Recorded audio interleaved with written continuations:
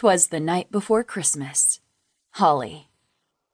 But it was negative, I say for the 10th time, staring in disbelief at the cool, collected man in front of me. Yes, thankfully it was.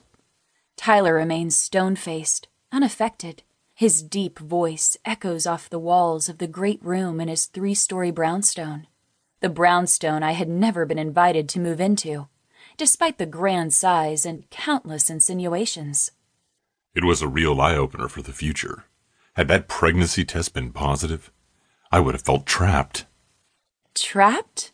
I pull a deep breath in through my nose, inhaling the strong scent of pine as my insides begin to crumble. Yes, trapped. He pushes a button, and the room fills with the soft instrumental sound of holiday music. Stepping back, he studies the 9-foot Douglas fir that he had custom decorated and adjusts 2 crooked ornaments. Precise, perfect Tyler does not like it when things are out of place. I'm falling apart right in front of him, but God forbid an ornament is crooked. His lack of emotion shouldn't surprise me after 2 years, but his callous reaction fuels me with anger.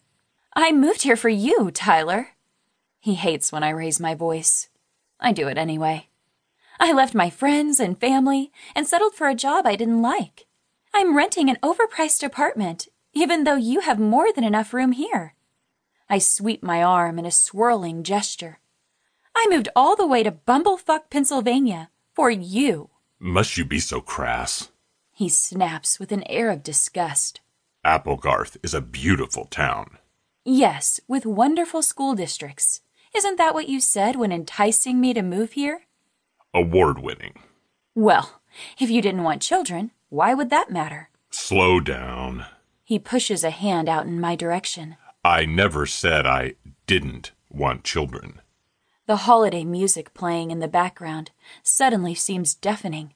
The large room closing in on me as I struggle to digest what it is he's saying. But then, my eyes fill. His head dips down, and a look of pity spreads across his chiseled face. The realization creeps over me like a virus, shrouding me in a black fog, eating away at my flesh. He doesn't want children with me. It wasn't the idea of a baby that made him feel trapped. It was me. I'm sorry, Holly.